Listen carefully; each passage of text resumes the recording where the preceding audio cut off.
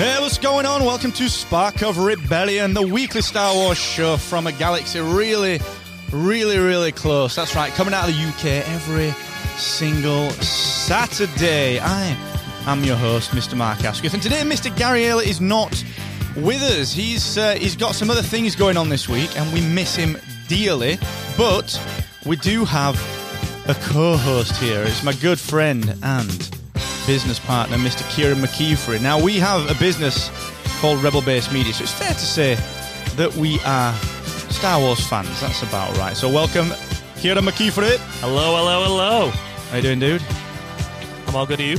I'm all right, thanks, man. Now, you guys you'll probably appreciate that the mixing is going to be a little different here. That's right, the noise, the kind of volumes of the levels will be a little different. The way the intro and the outro comes in is a little different this time because Gaz normally does the editing, and we're recording this live in the Rebel Base Media podcast studio in Sheffield. So I'm pressing all the buttons, I'm tinkering with all the things, and I'm doing all the sliders. So it will sound a little different this week, but hopefully not too much. Now, today, we're going to talk about visual effects artists reacting to the prequels, some bad and some great CGI. We're going to talk a little bit more about Galaxy's Edge, and in particular, a little bit from Colin Trevorrow. And I remember Colin was the person who was going to direct the episode 9 before Abrams stepped back in. And we're going to dig into some toy news from San Diego Comic-Con. We're going to talk a little bit more about that Inside Star Wars podcast from Wondery, which is wrapping up very, very soon. And then, in the random spotlight, we're going to pick the buns of Navarone. We'll get to what the heck that is all about in just 1 second. But before we do that, just a quick little reminder that if you want to support the show, if you want to become part of the Spark of Rebellion tribe, you can do that over on Patreon. We've got supporter tiers where you can support the show starting at just $1. So if you want to become part of the Rebellion, if you want a custom and exclusive Spark of Rebellion sticker and the opportunity to become exec producer and all sorts of other merchandise and swag, you can head over to patreon.com/Spark of Rebellion and hit us up on the Twitterins, the Instagrams, the Facebooks. Just do a search for Spark of Rebellion. All right then, dude. Yeah, I'm all good. I'm hoping that you get me playing with these buttons. You can't touch my knobs. Oh, that's a shame. I'm sorry about that. And tell everyone, like this, you're new to this show. You're new to guesting on this show and co-hosting. You a Star Wars fan? Yeah. Definitely. Who isn't a Star Wars fan? Well, that is a good point, actually. A girl that I went out with once. Yeah. Once. Soon found out. Glad I found that out early. She didn't last, honestly. It was a terrible date as well, to be honest with you. You know, one of them awkward dates where you just turn up and you're like, hiya? She's like, hiya? You're like, you all right? Yep.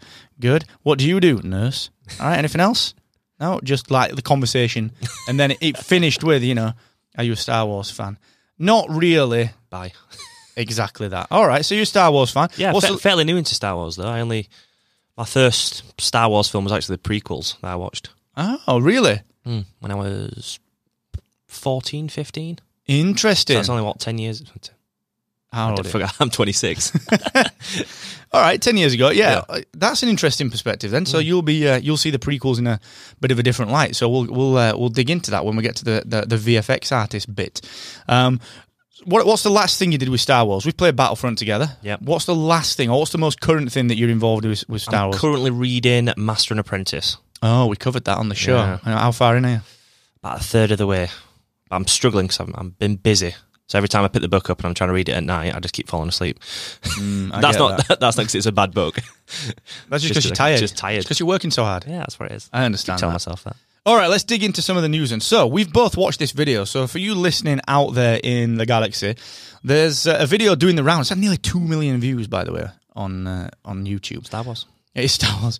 So there's the VFX guys, visual effects artists. They're a YouTube channel, and they are, as they say, they are VFX artists. And they take apart films, they look at films, good, bad, the ugly of visual effects, and kind of add a little bit into the mix of what the landscape of VFX is and was like at the time that these films were released, like some of the good stuff they've done, some of the bad stuff they've done. They give you a bit of an insight into like, oh my God, look at that, it's an artifact from them speeding this thing up or slowing this thing down. So they've analysed the prequels. They've gone through, I think they went through all 3 prequels, they did, didn't they? At first I thought it was just going to be the first, but then they kind of went into Clone Wars. It seemed like they picked like they did Attack of the Clones and Revenge of the Sith, and it's like they just picked the key scenes, didn't they? Like just the key scenes that, like the battle scene from Attack of the Clones, Yoda fight. Yeah, Yoda fight. They picked on Jar Jar Binks a little bit, but then actually went really positive on it. So we'll put this link in the show notes. So I want you to go and watch this, guy. It's a pretty long video. It's like 15-minute long video, but it's really cool because what the VFX guys do is they break down these key scenes, but they give you an insight into some of the bad stuff. Like there's some stuff in there where it's like Yoda. I think is Attack of the Clones, where it's Yoda and the clone trooper. I forget the clone trooper's name. It's not Cody. It's the other one. No, it might be Cody, actually. I think it is. And he, when those two are stood up on the top watching the Clone Wars unfold, the first kind of attack, and they talk about the lighting not quite. Yeah, now lighting's moved on quite a bit since then, and kind of like the grunge effect on like the armor. And oh yeah, that's right. Yeah, they mentioned that this grunge effect wasn't the same. Like they did. It was just too shiny and too like glossy. Yeah, too new. Yeah. That's interesting. That, and they like the hair on Yoda wasn't right. Like, the shadow off the hair. Yeah, no depth to it. Nothing going on with that. But then they kind of flip it around. So they give you some really bad examples. The other one was that in Attack of the Clones where Anakin's riding that weird elephant, that thing. What is it? I don't know. And they made a really good point about it being like really badly weighted, like all the weight's on its back, but it's got 4 legs that are on the front. Like, how the hell is that even? Yeah, I think they called it a tick. Yeah, it does. It looks like a tick. Yeah, it does. It looks like a tick. And they kind of put some insight into that. But they also really, really laud this kind of this CGI for what it was at the time. So yeah, they go through the bad stuff. Then they go through like the pod racer scene and say how good that was. Well, I mean, it's an amazing scene for. Again, this goes back to my first experience of Star Wars being like the pod racer scenes and just the cool CGI, and just couldn't beat it. It is awesome in it. And they were saying that they did, and because you've watched this, yeah. They said that they'd photographed actual deserts and the rock formations. That's right. Yeah, to match up. Sorry, so it looked like an actual desert that there were. From the outside, it would look like they've filmed the desert and then they've put the pod racers in, but they've not. They've just built it all out of actual desert, actual CGI. That's pretty cool. And then textured it with photographs. Exactly.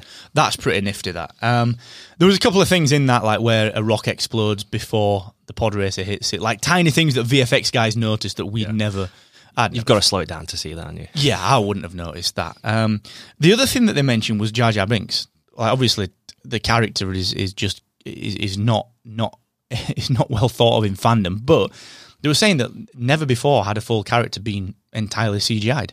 And they'd move the elbows. Yeah, not to that standard. No, definitely not. And it was when you look at behind the scenes, like they put glasses, like sunglasses, on the actor so that Obi-Wan and Qui-Gon and the rest of the characters weren't looking at the human eyes; they were looking above at the head of Jar Jar Binks. Yeah, I think they mentioned as well, like the arms. Your arms are made to touch your shoulders, so proportionally, the arms of the actor have got to be stretched out longer to, pull up towards your head. Because obviously the Jar Jar Binks was a bit taller than. Oh yeah, definitely. So, really cool. Really cool. That's interesting. That you wouldn't ever notice that. So this is a really cool video. It really digs into a lot of stuff. Like it digs. One of the other interesting things, and just to kind of finish this bit up, was the lighting. You said earlier they'd basically gone through this idea that look, the prequels were really ahead of the time, much like the original Star Wars. When ILM did the original Star Wars, all the effects were way ahead of their time as well for that. And the prequels reinvented a lot of the CGI stuff that we now take for granted, and so it gets bashed because we're used to what we're seeing today. But actually at the time, nothing existed like this. And the lighting in particular interested me. If you look at Dooku and Yoda's fight, Yoda is having a reflection on him from his green lightsaber because he's a 3D model as well as the lightsaber being a 3D model, whereas Dooku's a real person and the lightsaber's a 3D model that he's got, so there's no way of reflecting. But they had to make it very, very subtle, so it wasn't apparent. It's really cool, isn't it? And the Attack of the Clones, like the fact that they did all the laser fire through the smoke, and it's the first time you see real laser fire on screen, and the first time you see lightsabers on screen like that. I think they mentioned it was almost like watching a film that's just been set now.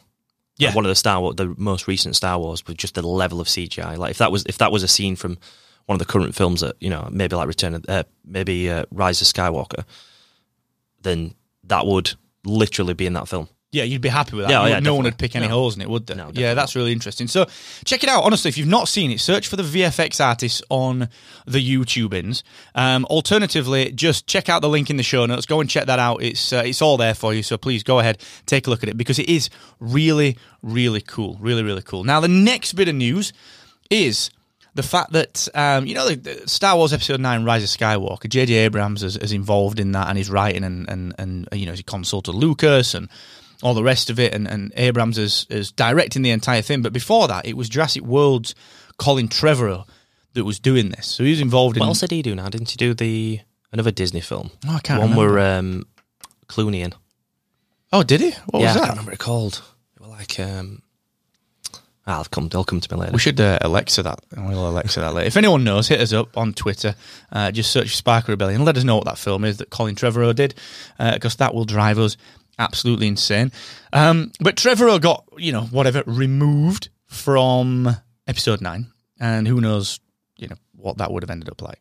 However, Galaxy's Edge has done such a good job of kind of bringing things into canon. So Hondo Anaka's in there from the Clone Wars and Rebels. You've got like cantinas where it's like, Vader once set foot in here, and there's like little plaques on the wall. So it's all canonical stuff. So they're using a big old Easter egg, which is a design from Colin Trevorrow's abandoned Episode 9. It's a design for a TIE fighter, which is it's a little bit like Darth Vader's craft, the little bit more edgy version of a TIE fighter. Yeah. It looks a little bit like one of the shuttles that the Emperor arrives on the Death Star in Return of the Jedi. But it's basically like a big old person transport. It's a personnel transporter. And apparently this thing is called... where is it? I can't remember what it's called. There we go. Yeah, so it's the First Order TIE Echelon, which is billed, and this is from sci-fi.com, an armed troop transport that's the equivalent of a Black Hawk stealth helicopter. Now, that's pretty cool, isn't it? That's 20 meters. Is that what it is? 20 meters Black Hawk. Wow. So this is 20 meters long. This is like the and you can't. So if you look at the picture in the show notes, Kira and I are looking at it now. You can't quite get a sense of the scale of it, but 20 meters is a pretty good chunk. That's a pretty good-looking ship, and it kind of looks like... Tell you what it reminds me of, the beginning of Force Awakens. The one that Kylo Ren lands on. Yeah, and it's got the stormtroopers in it, and that's pretty cool. So check that out. What are you thinking of Galaxy's Edge so far? Everything you've seen of it? I want to go. Looks mint, doesn't it? I just want to go. I want to go. Yeah. Well, we are... We are going. This one's in Orlando, isn't it? The first one. No, first one's in it's California. In Anaheim, the original one. It's opening. The other one in Orlando's opening August 29th. Guess who's going to Podcast Movement? We're going the week before, aren't we? We're going the week before. We're going the week before? We're coming back week before. Are you kidding me? No. Is that true? Yeah. We're going to Orlando the week before this opens. Yeah. And Lou Mongello, the Disney guy who can get us into this, is also going the week before it opens. Let's just see if they can move the conference. The entire conference. Yeah. I'm up for that. It shouldn't be too much. I could email them. I'll email them that. I can't believe that timing. That always happens to us. Doesn't it? I just want to look at that. It does look ace. What I'm liking about this is that they've put a lot of thought into the design, but they're also they've kind of used something that Trevorrow's done. Like, it's not right, we're going to bin everything off and start again. It's like there were obviously some really good concepts from that movie that have not been used. So it's kind of nice that they're using it. Yeah, it's going to be interesting to see what else comes over from Trevorrow's original content for the film. Do you think they'll release that maybe later? You think it'll be like I don't think Star Wars or Disney would release it, but do you think it's sort of like, okay, here's the original concept art versus kind of what we ended up with? Because they do a lot of that, don't they? Yeah, probably. It does look good. It does. It looks pretty sweet. So you should check this out if you've been at Galaxy's Edge. Like it says in the article, it's kind of every detail counts at Galaxy's Edge, and we've covered it quite a lot over the last few weeks. So please go and check it out. Again, link in the show notes. Go and just have a look at this because it looks pretty cool. It looks pretty cool. 20 meters long. That's insane. That looks pretty cool. So go and check it out. Link in the show notes. This next piece of news is probably the best bit of news. It's the best bit of news. It's toys. I love them. we're a little bit collectors. Like, I've got a glass cabinet. You like collecting stuff, don't you? Out of all my notes, I've got 10 times as many notes for toys than I have anything else. Have you? Yeah. Wait a minute, you made notes? Are we not meant to make notes? This is embarrassing for me. I need to make notes. Gary, take notes. We need to make notes. I'm going to buy you a little Star Wars notebook. Oh, do you know, I've actually got one of those at home. I bought one off those... not brought it, though, have you? I've not brought it, no. Attention to detail. It's one of those... what are they called? Moleskin. You know, they always used to like... They'd charge you like 350 quid for a notebook. It wasn't that, just disclosure. It was like 25 quid for a notebook. Normal notebook that's like 10 quid, and then they put a logo on the front and stick a sticker in the back, and you're like, yeah, I'll pay 15 quid extra. Oh, my family were that poor. When I had notebooks that were all wrote in. They were all wrote in. Second-hand notebooks. I got a second-hand notebook. That is amazing. Turn it round. No, pages already wrote in. Upside down. But just turn it upside down. It's fine. Fill gaps. Just had to fill gaps in. I love that. So, this is the San Diego Comic-Con, which is coming round. It's coming around in July. Can't wait for that. And in particular, there's been a big announcement about toys that are coming to San Diego Comic-Con. Now, there's only one real major Star Wars one that I want to look at, but it's worth just a quick run through as general geeks of what other toys are coming out. So we'll go straight to the Star Wars one just to kind of get this one done. And this one is Boba Fett. You know, everyone loves Boba Fett. It's the Black Series, which is a really high quality set of figures, and it's the Black Series Boba Fett 6-inch, $24.99. That's in dollars, so we'll probably get charged £24.99. Thank you, exchange rates. Well done. It's from Hasbro. There's some other interesting stuff coming out as well. So there's a Star Wars Vintage Collection Original Trilogy Luke Skywalker Jedi Destiny figure set, which is exceptionally hard to say. I'm going to say that again. Star Wars, the Vintage Collection, Original Trilogy, Luke Skywalker, Jedi Destiny figure set.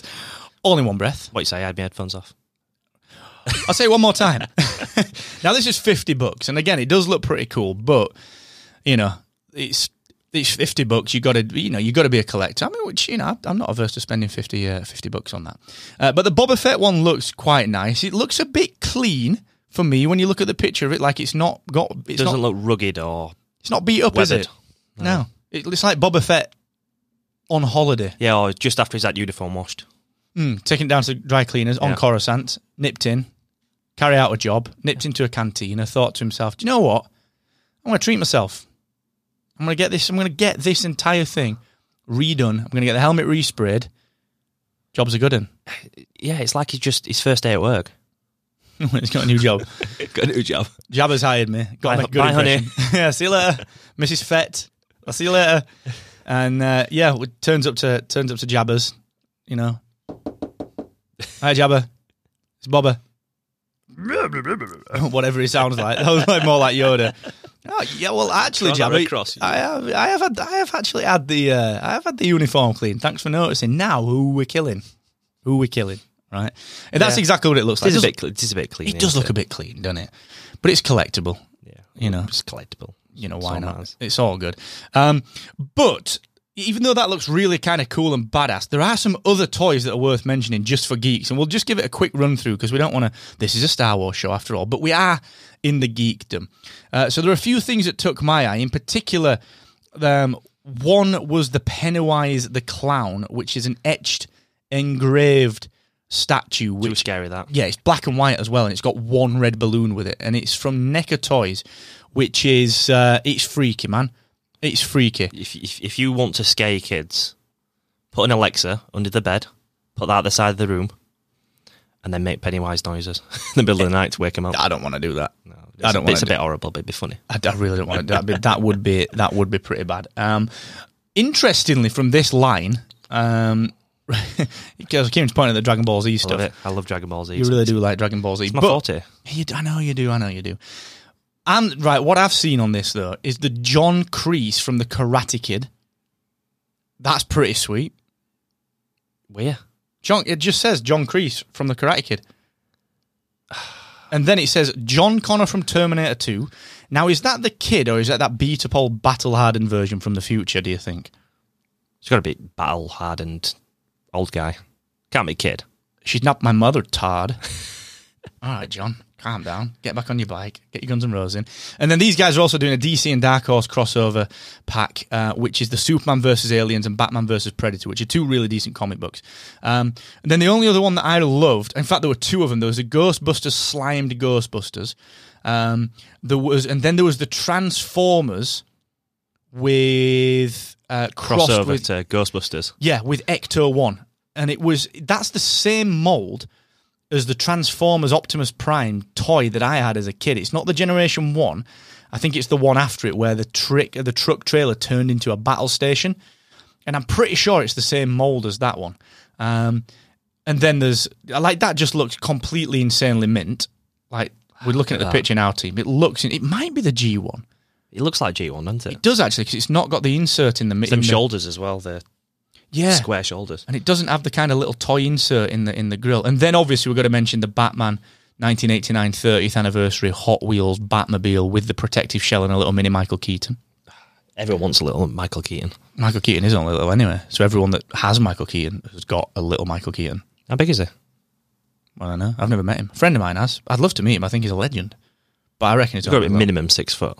No way. I don't think he's 6 foot. It's got to be. Do you think so? Oh, it's got to be. Right. We're going to Google it now, team. Michael Keaton. I mean, I'm like...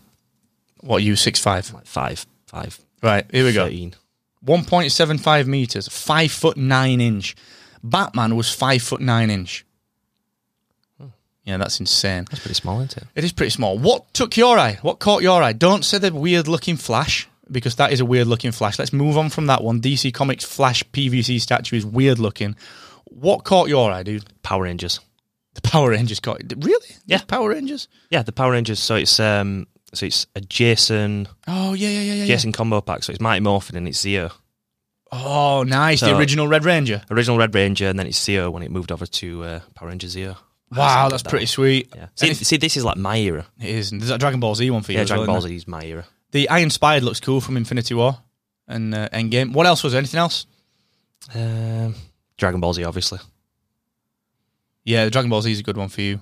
That Teenage Turtles Mutant. one, that was good. Oh, yeah. That's a Splinter one. That's from the film, innit? Yeah, so it's from the scene when Splinter gets captured. That's it. So this is like, for you guys that remember this, it's the original TMNT film where Shredder's all purple and like just this beast, isn't he? He's like this big old, like, he's scary.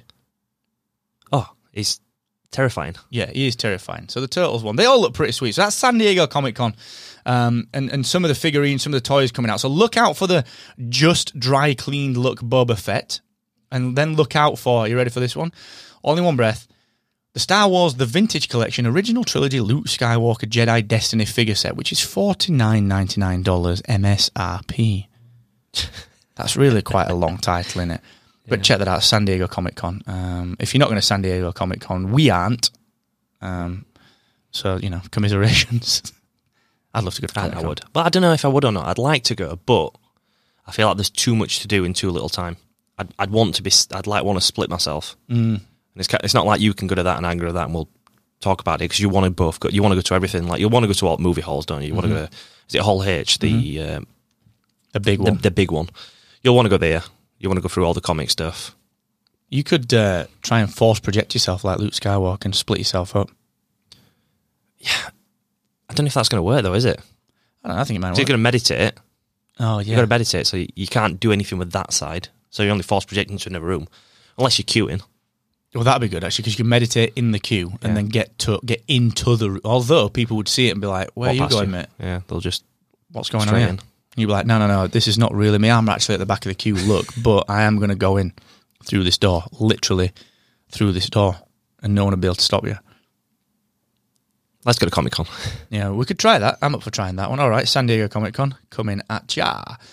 All right, guys, so we're going to dig into the review and discussion section in just a minute. That's the news wrapped for the week. And before we do that, just a little reminder that if you want to join the Rebellion, if you want to become part of the Rebellion tribe and become a supporter of the show, we will reinvest all of the money that we earn via Patreon, via supporters, back into the show to bring you an extra episode each week called The Holocron Files. And we'll invest it in more merchandise and so on and so forth. So this is not for us to make a quick buck. It's literally to make this show even better for you. So if you do want to get involved, you can do so from as little as $1 per month over on patreon.com/Spark of Rebellion. Now, Keith, you've been listening to the old Inside Star Wars, haven't you, by wondering? Yeah, it's amazing. Yeah? What episode are you up to? I've not listened to today's, which is Wednesday. Is that episode 6? Yeah, episode 6 is coming out later today. Right. I might already be out, actually. The last one I was listening to...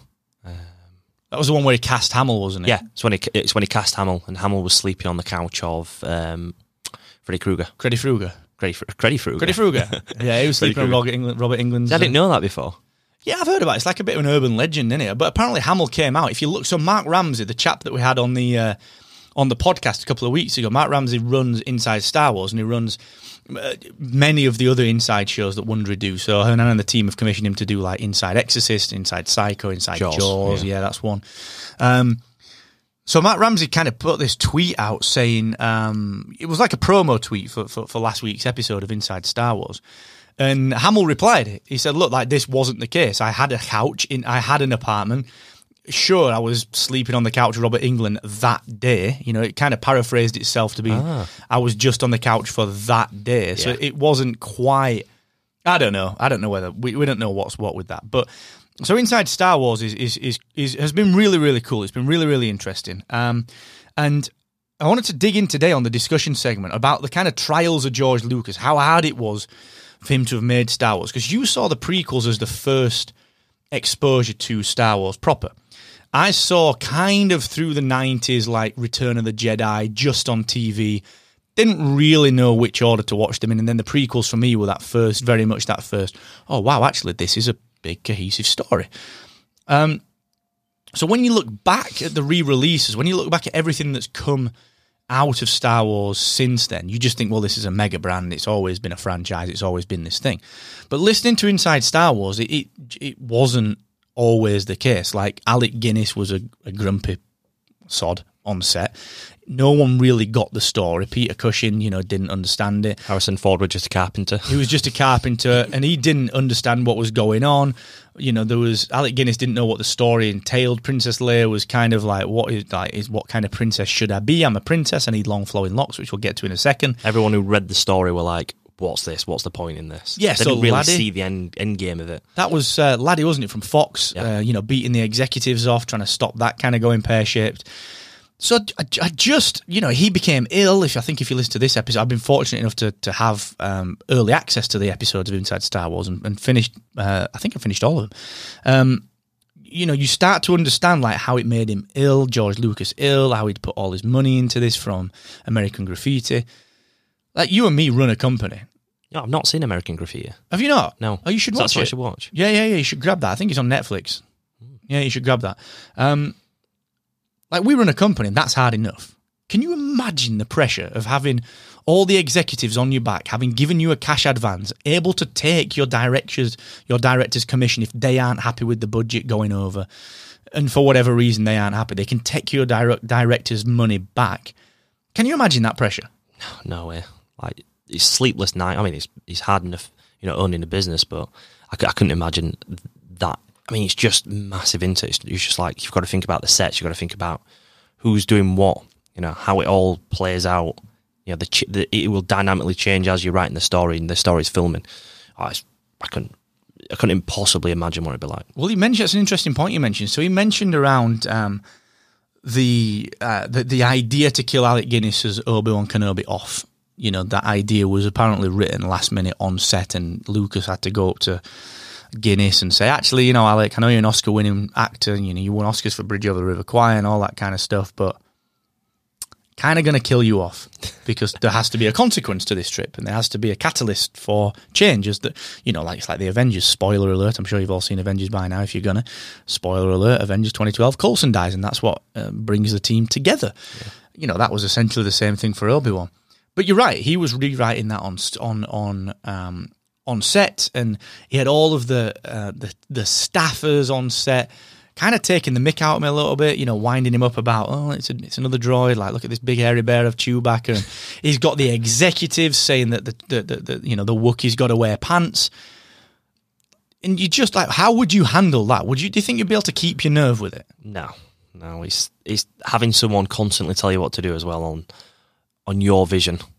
It's like someone coming into us, like, you know, with Captivate or whatever, and saying, "No, you're not doing it that way. You're doing it this way." Even though we have had this original vision to do something, I couldn't imagine anyone coming in and just messing with what I thought of.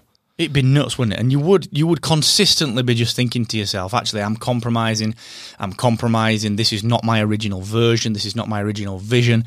And I think it's easy to look back at that now and say, well, look, Lucas is a billionaire. He's got Skywalker Sound. He's got ILM, Industrial Light and Magic, which I didn't realize he created just to do the effects on Star Wars. That's where ILM came from. I didn't realize that. And it's easy to look back and think, well, this guy's loaded, is a whatever, multimillionaire, hundreds of million, if not a billionaire. I don't know if he's a billionaire or not, but he's certainly the George Lucas that we know. It was just like, it's quite inspiring as a business owner and someone that creates things for him to have had that vision and been able to execute on it. Do you know what I mean? Yeah. You know, going back to it as well, like the original ideas as well for Star Wars, that completely morphed as well, didn't it?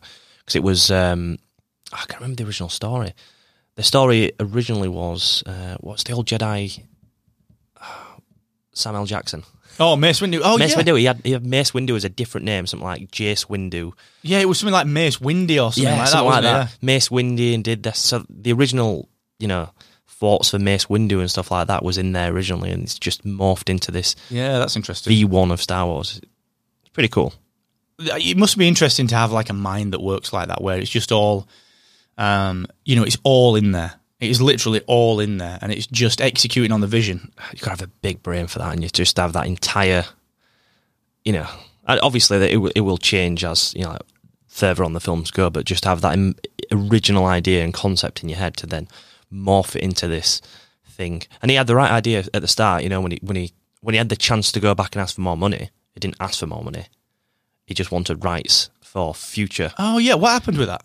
So I can't remember. I think American Graffiti was a hit, so he became like the go-to person in Hollywood at that time. So his agent said to him, "Right, we can go back. We can renegotiate your deal. We can get you more money." So he says, "I don't want more money. I've agreed a deal. What I do want though is character rights and rights for any sequels." Oh, that was it. In control, he wanted as much final say as possible, and you know that just got it to where it was to be able to then create Lucasfilm and. Yeah. That's interesting. Well, Kenner sold, I think Kenner sold like 40 million toys that year. In fact, have you watched that show on Netflix about the toys that made us? No. The Star Wars one of that is excellent. So there's the real super rare Boba Fett with the rocket launcher. There was actually one of those in Barnsley a while ago at the exhibition, and there was super rare. But what they did was they. Because of Star Wars' release, and there was some contract difficulties with Kenner and the production lines of the toys and the designs of the toys. And it basically, what happened was Star Wars' release became this huge hit, and kids, obviously, it was the toy of 1977. But Kenner didn't have any toys. So they literally sold them an open box. An empty box. And it was an IOU. So it was like, okay, here is, if you buy this, you'll get this little poster, or you'll get whatever you get. Here is this like IOU that you will be the first people to receive the Star Wars toys when they come out. So on Christmas morning, you basically get just a promise of a toy in March or February. But it worked. Like they sold 40 million. That's cool though. I'd love an empty box from an original Star Wars. I bet that's worth a fortune. Yeah. Just the empty box? I think Gaz put it on his top 3 collectibles years ago. Yeah, I bet weeks ago. I bet it is absolutely worth a fortune. It's mental though, just an empty box being worth that much. Yeah, it really is. It's collectible, isn't it? And the thing is, you know what kids are like. Kids like playing with empty boxes anyway. That's all they do. Christmas morning, jump in a box. Honestly, when I was 3 or 4, all my parents used to do is just stick me in a box.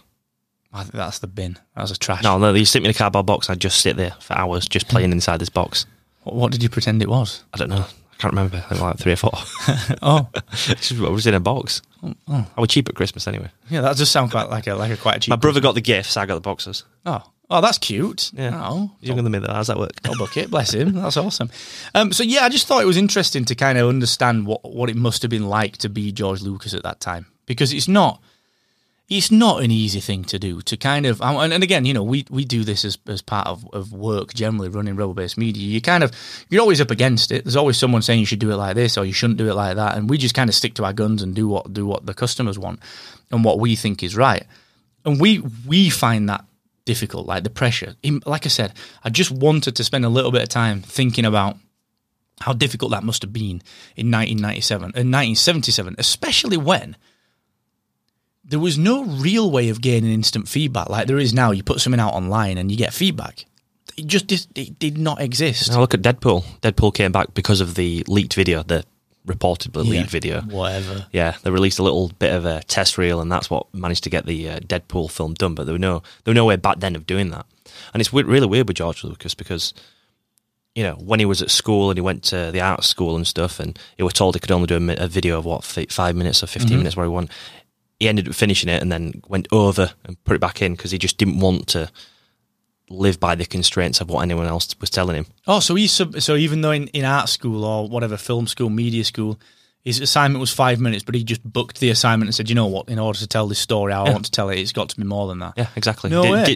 So it was good how he did it as well. So, obviously listening to Inside Star Wars, whatever the time limit was, 10 minutes, 15 minutes, 5 minutes, It did the 5-10 minutes, and then the credits came up. Everyone were like, "Oh yeah, you've said you wasn't going to do it to credits, and you have done it." And as soon as the credits were finished, the next part of the show, the next part of the film came back on. Wow, brilliant! So everyone were clapping, applauding him, saying, "You've stuck to your guns." And he probably got penalised for that a bit, but he wanted to do whatever film he was doing justice. Well, it stood him in good stead, hasn't it? Yeah. Yeah, he's done all right from it. Well done, George. That's awesome. So yeah, listen, if you've not listened to Inside Star Wars, I know I've been plugging it for the last couple of weeks, but it really is worth it. And it's not often that we'd plug another podcast because we want your ears. But I mean, this is Star Wars content. It's really, really good. Wondery, Hernan Lopez and the team at Wondery always do fantastic content. So please go and check it out, InsideStarWars.com. We'll stick a link in the show notes as normal to that. All right, Keith. Last up is the random spotlight. So what we do here is we pick something really random from a corner of the Star Wars universe. We've had Padawan hair braids. We've had Jocasta Nu. We've had pod racing. What else have we had? Let's have a quick look. I've got my Trello board up. Padawan hair braid. We've had pod racing. Jocasta Nu. The blue milk. Oh, I like blue milk. How many switches are in the Millennium Falcon? Mr. Bones, and that's Mr. Jones, isn't it? Counting Crows, classic. And Gonk. We've gone deep on all these things. And the thing that I brought up today is, again, from Inside Star Wars. Again, it is, I did not know this, but on the set of Star Wars, you got Carrie Fisher, Debbie Reynolds' daughter, or, someone that was a little unknown at the time, gets cast as this princess, so she thinks she's going to have these big, long, flowing locks. And instead, after going through piles and piles of different haircuts, they settle on the 2 hair buns. And apparently, again, I didn't know this, Carrie Fisher, she christened them the buns of Navarone, obviously after the guns of Navarone. You don't know what that is, do you? No. Do you know what that is? No. Oh, you're such a kid. You're so young. I wish I was that young. Well, how old are you? 20 years older than me? I'm not 20 years older than you, am I? Am I 20 years old? No, listen. 10 years older, 15. Well, what? Yeah, no, I'm about 25. 13. 25 years older. So the buns of Navarone, aka the hair of Princess Leia. The random spotlight is just the idea that Princess Leia had said, or Carrie Fisher had said, well, look, this is only Star Wars. People will forget about this hair after I've finished with Star Wars. It's only one character. I'm going to play other different characters. And then boom, that's the thing that everyone knows her for forever. I just thought it was really random. Imagine that. Imagine having such a thing that you hate so much being that defining factor. Like, what a pain in the neck. It's good as well, because going back to the CGI guys earlier, the scene when they're in the field, Padme's got the little braided hair thing that emulate the buns. Yeah. She's got like this little, it's like a side hat. I don't know what they're like kind of 2 buns, but with like a connecting braid. Yeah, like a braid thing going on to like emulate, obviously, a future daughter. That's quite cool. Do you know, it always makes stuff like that makes me wonder, like in the wider Star Wars universe, because obviously Padme's from Naboo. You've got Leia who moved to Alderaan, which they're very similar kind of worlds insofar as some of the traditions, like the queens, become queens very, very young. It seems like Naboo has got a little bit more of a traditional hierarchy, but Alderaan's still very similar. They're very lush, they're very green.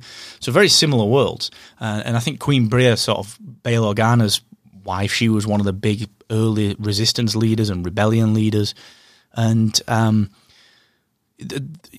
think actually Padme met Breha in one of... In fact, it was in Queen's Shadow, where Padme goes off to Alderaan and meets her future daughter's adoptive mother, which is really quite cool. So it kind of... I like all that symmetry that they put out there. I like that they respect it enough to do that, because otherwise it could be like they just don't have to do that. Is what I'm saying. Yeah, you know, they do it for us, don't they? The geeks, the fans that are going to notice people that will notice that to a T. Yeah, because I've got to admit, like I'd never noticed that with Padme. I've watched the prequels 1,000 times. I knew that her hair was like that, but I just never went, oh yeah, of course, it's a little bit like Leia's. Yeah. It's good. Padme were a good actor, though, a good character. The actor played a good Padme, I think. Yeah, I agree with that. Thinking back to... she definitely had that strength and tenacity of Princess Leia. Yeah. You know, you can see that they kind of reverse cast it a little bit, can't you? Yeah, they did really well with that. Natalie Portman's ace. And she... I always think of like Padme and Leia as very much the same kind of character. Very strong, very senatorial, wants to do things the right way, but not afraid to get their hands dirty. They're like the Lois Lane of the Star Wars universe, aren't they? Always getting themselves into trouble. And kind of, but doing it for a good reason. You know, they're always getting themselves into sticky situations, and they're always the foil for the. This is what I like about them, in particular with Lois Lane and Padme and Leia, is that it would be very easy for it to be all right. And I know this is how it was played in the early days with certainly with Lois Lane. Like, okay, the woman gets into trouble, the Superman has to fix it, and then I think as we become more mindful of that and how like the world is and how that kind of works. Actually, they're now written in such a better way because they're often the foil for these overly manly characters. Like Anakin's this big, I'm the most powerful thing ever, and Padme's like, have a word with yourself, mate. Look at Rey now. Yeah, exactly. It's really good what they've done there. Do you think, who do you think Rey's the foil for? Do you think her and Finn are going to get a little bit more screen time in episode 9? Because that was a bit rubbish in episode 8. I hope so. I think Finn will definitely be involved more. It's going to be weird how they're going to wrap it up, to be honest. Yeah, who knows? We'll see. We'll do an episode on that one. Can't wait for it. Yeah, I can't wait. I'm pretty excited. We'll have to do a midnight screening again for that one. You want to do that? Definitely do a midnight screening. We should get Gaz up and do it. Yeah, we should do that. Gaz lives a little bit. You coming? Yeah, Gaz. Yeah, it might be a bit of a drive, but it'll be fine. It's all right. You can go pick him up in car. Oh, yeah, good idea. Well, you're 15 years younger than me. You've got a lot more stamina. I walk. You're going to walk? Yeah, I've got more stamina. Right, guys, it's on. You guys, you listening, you've heard that. Kieran is going to walk to bring Gary. Where's Liv? Down south. About 90 minutes away. So it's downhill, so it'll be fine. That's exactly how that works. All right, guys, a random spotlight. The buns of Navarone, a.k.a. the hair of Princess Leia that Carrie Fisher thought would never come back to haunt her after Star Wars, but of course came back to haunt her. Well, I want to say just a tad. Just a tad. I think she's kind of known for that throughout her career, and certainly through fandom. Have you seen that Friends episode where Ross makes... Yeah. I was just thinking, as soon as you said that, I was like, Ross and Rachel, yeah. That is exactly the legacy that has left. All right, guys, we are going to wrap it up right there. This has been Spark of Rebellion. Kieran, thanks for joining me, dude. It's been a pleasure. Thank you very much for having me on. I've enjoyed this. Gary, you'll be back next week, mate, and we might do a little bit of a... We should do like a little bit of a group session. You know what I mean? Get you and me in, get Gary in, we'll get a few other people. Tom Tate wants to come on, one of our patrons, to talk about the Star Wars games. I'm well up for that. We should do that. Even better, we can have a game-a-thon. Game-a-thon? Online gaming? You and me. You've seen me online gaming, I'm terrible. Yeah, I'll beat you. I'll beat you. We're on the same team. This is unbelievable. All right. Thank you so much for joining us. This has been Spark of Rebellion. There'll be a brand new show every single Saturday hitting the podcast app of your preference. It is completely free to listen to the show, but if you do want to support the show, if you want to join the rebellion, you can do so for as little as $1 per month. Head over to patreon.com/Spark of Rebellion. Wherever you listen, please leave us a rating and a review to help us get discovered in the podcast apps and help other Star Wars fans to discover the show. And until next week. Thank you so very much for joining us. May the force be with you always.